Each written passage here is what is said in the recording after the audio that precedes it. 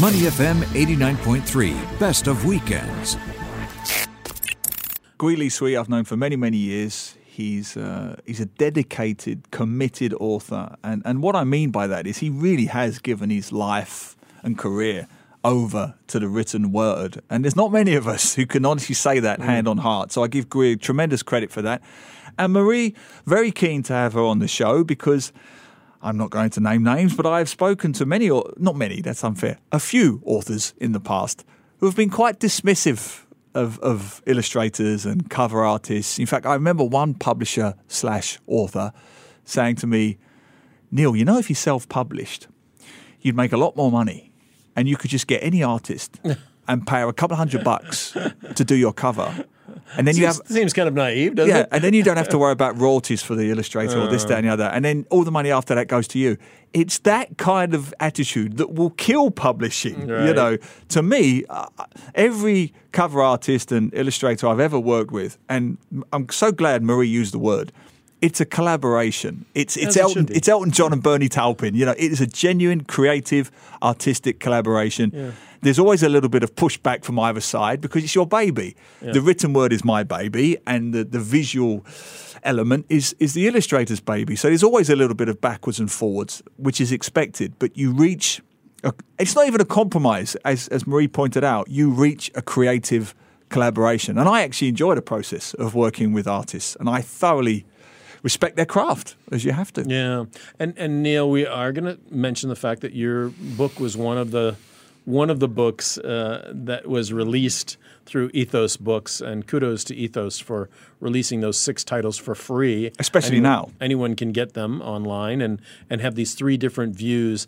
And your view as well was I won't say controversial, but not a view that's often discussed about raffles. No, my book is called, the clue is in the title, my book is called Why Our Great Leader Was Not So Great and Not Much of a Leader. You know, subtitle, Notes on Stamford Raffles. Obviously, Singaporeans know I wrote a notes series of books in the past about Singapore.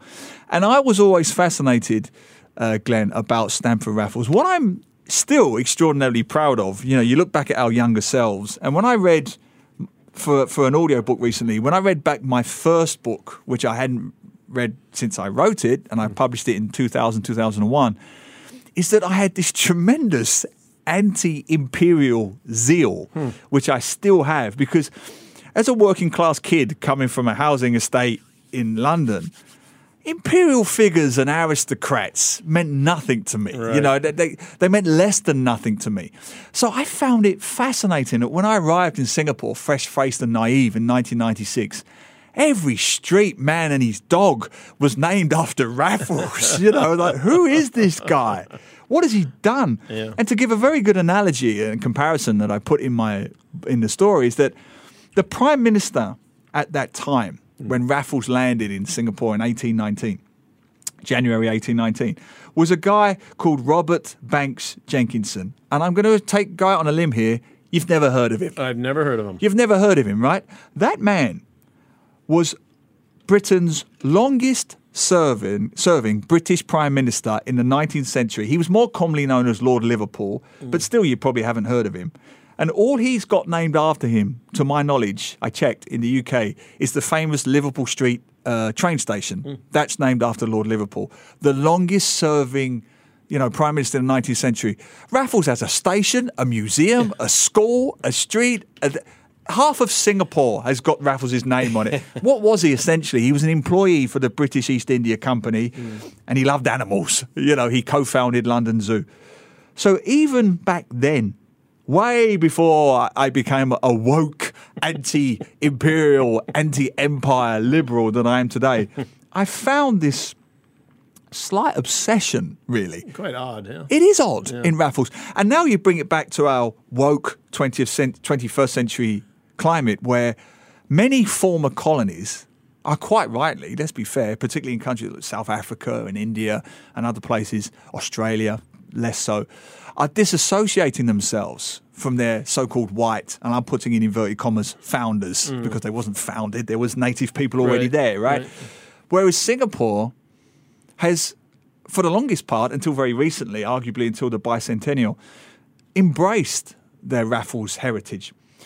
And that's when I got into the book. There were to finish that point, there were two very fascinating reasons why the Raffles legacy, the myth, whatever you want to call it, persists to this day. Why he's the man in so many textbooks, and he has not just one, he has two statues and so on and so on.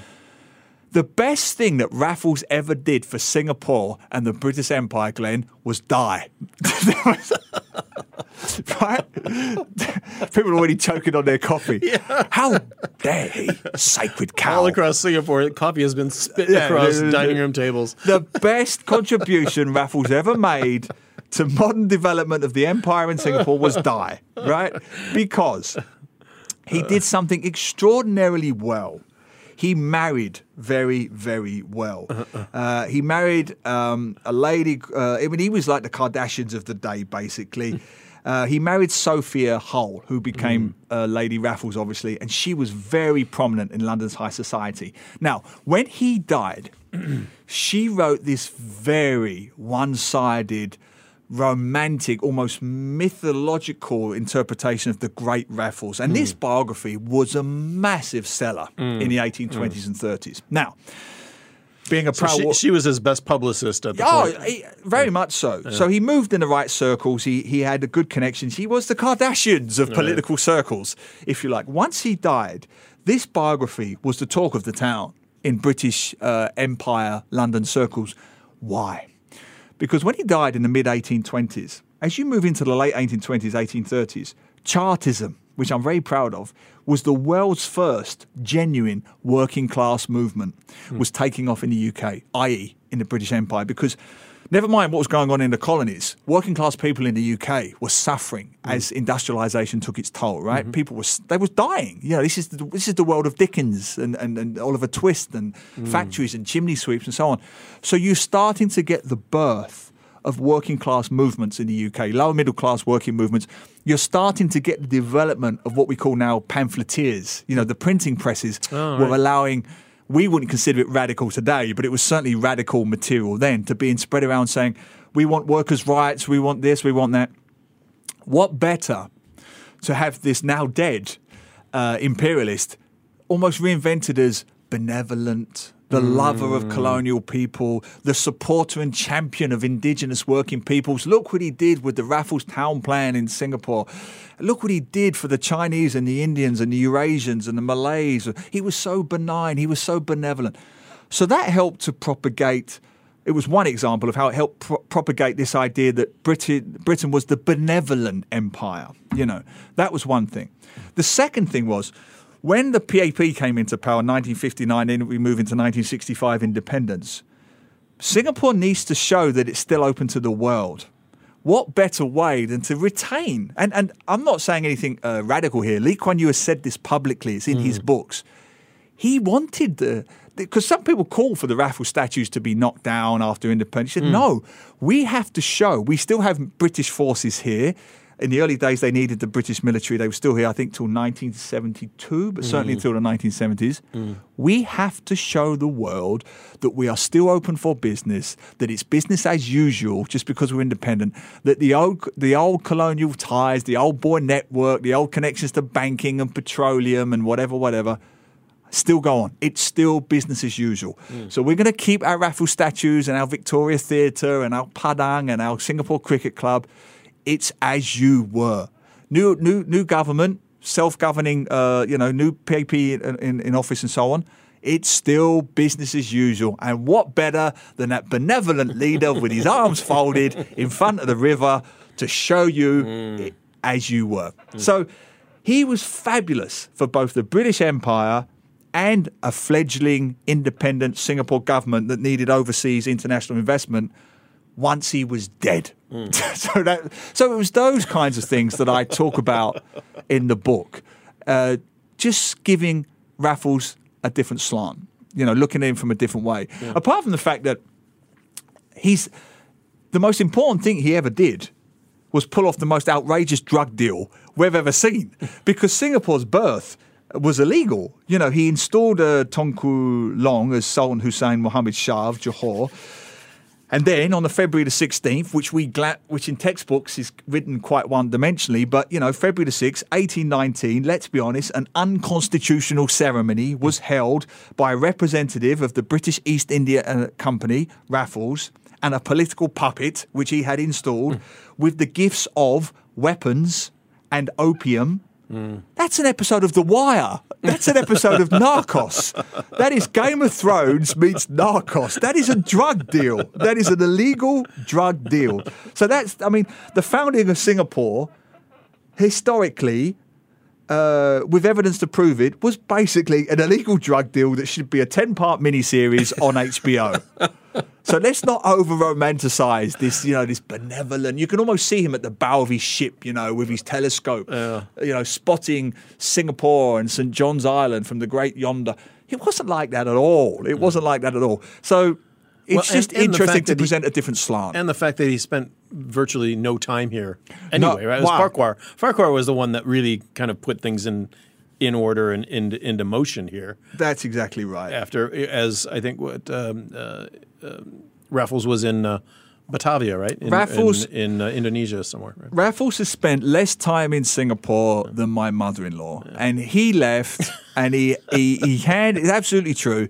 He handed it over to William Farquhar, and Farquhar did a fantastic job. I mean. He worked with local businesses. He set up trade. Yeah, he recognized the local needs that were needed. He worked on a smaller budget than Raffles had in Bencoolen. Bencoolen had when Raffles was in Bencoolen, Raffles had a bigger staff than Farquhar had in Singapore, even though Singapore was a much bigger territory. The Dutch hadn't entirely gone away. There was always the threat of the Dutch coming back in and having another go at taking over Singapore. He basically left Farquhar to take over an island that was always vulnerable to the Dutch, had fewer forces to maintain security, from which he helped set up a thriving entrepot in Singapore. Farquhar did this, established wonderful working relations with the local communities and helped local businesses flourish, so much so that when Farquhar left, this has been well documented. There was a big party for him. Right. They gave him farewell gifts, which are now in the National Museum, Singapore. You can see them. Raffles got nothing, nada, zilts, on your bike, clear off, go. Nobody cared. And he behaved as this really bitchy, hormonal teenager, Raffles, because he started sending letters to their boss, Lord Hastings, right? A guy called Lord Hastings, saying, Farquhar, he's making a mess of it in Singapore. I've got to go back and clean it all up. If I don't go back and clean it up, it's going to be an absolute mess. There's opium dens everywhere and there's cockfighting and all of this. And he's giving licenses for gambling dens and opium sellers and cockfighting. All of which wasn't true. Farquhar didn't have the authority. He'd have to get Raffles' clearance for this stuff anyway. So he sent all these bitchy letters to Hastings because he didn't like the fact that Farquhar was becoming really popular in Singapore, was doing great work, had developed wonderful relations with the local communities. But Farquhar back in high society, Raffles in high society was going back and telling everybody about his baby, his Singapore baby. But it was Farquhar doing all the work. But the best case, the most fascinating case that you will not see in textbooks is Raffles the Pimp. Raffles the Pimp. Been well documented in various books. It's now in mine. He had a good friend who was called Alexander Hare, the resident of I can never say this correctly, Banjarmasin, which is now Borneo, the resident of Borneo, who was essentially running Borneo like Colonel Kurtz in Apocalypse Now or the famous Joseph Conrad. It was Heart of Darkness. It was run like that. He had gone crazy, this Alexander Hare. In 1813, Raffles announced that my friend, Alexander Hare, he called him my friend, is running an enlightened administration in Borneo, on the rivers of Borneo, right? Here's the truth. Raffles recruited women for him. People who they were removed from the temptation of crime. He basically took innocent paupers and sent them to Alexander Hare in Borneo to run this Kurtz-like Heart of Darkness harem where this white man had basically gone crazy in the forests of Borneo, had hundreds of women around him. that Raffles helped recruit. Raffles himself gave the green light to put these women from poor backgrounds, natives, indigenous people, on the ships and sent them to Alexander Hare, the governor of Borneo, to satisfy his all sorts of terrible fetishes and so on. It was like, you almost expect Marlon Brando. Think of Marlon Brando at the end of Apocalypse Now. Yeah. That was Alexander Hare. And also Raffles kept slaves during this period at a time when the Slavery Act had already come into play in the UK and slavery had been abolished. These various points, as you mentioned, have been documented and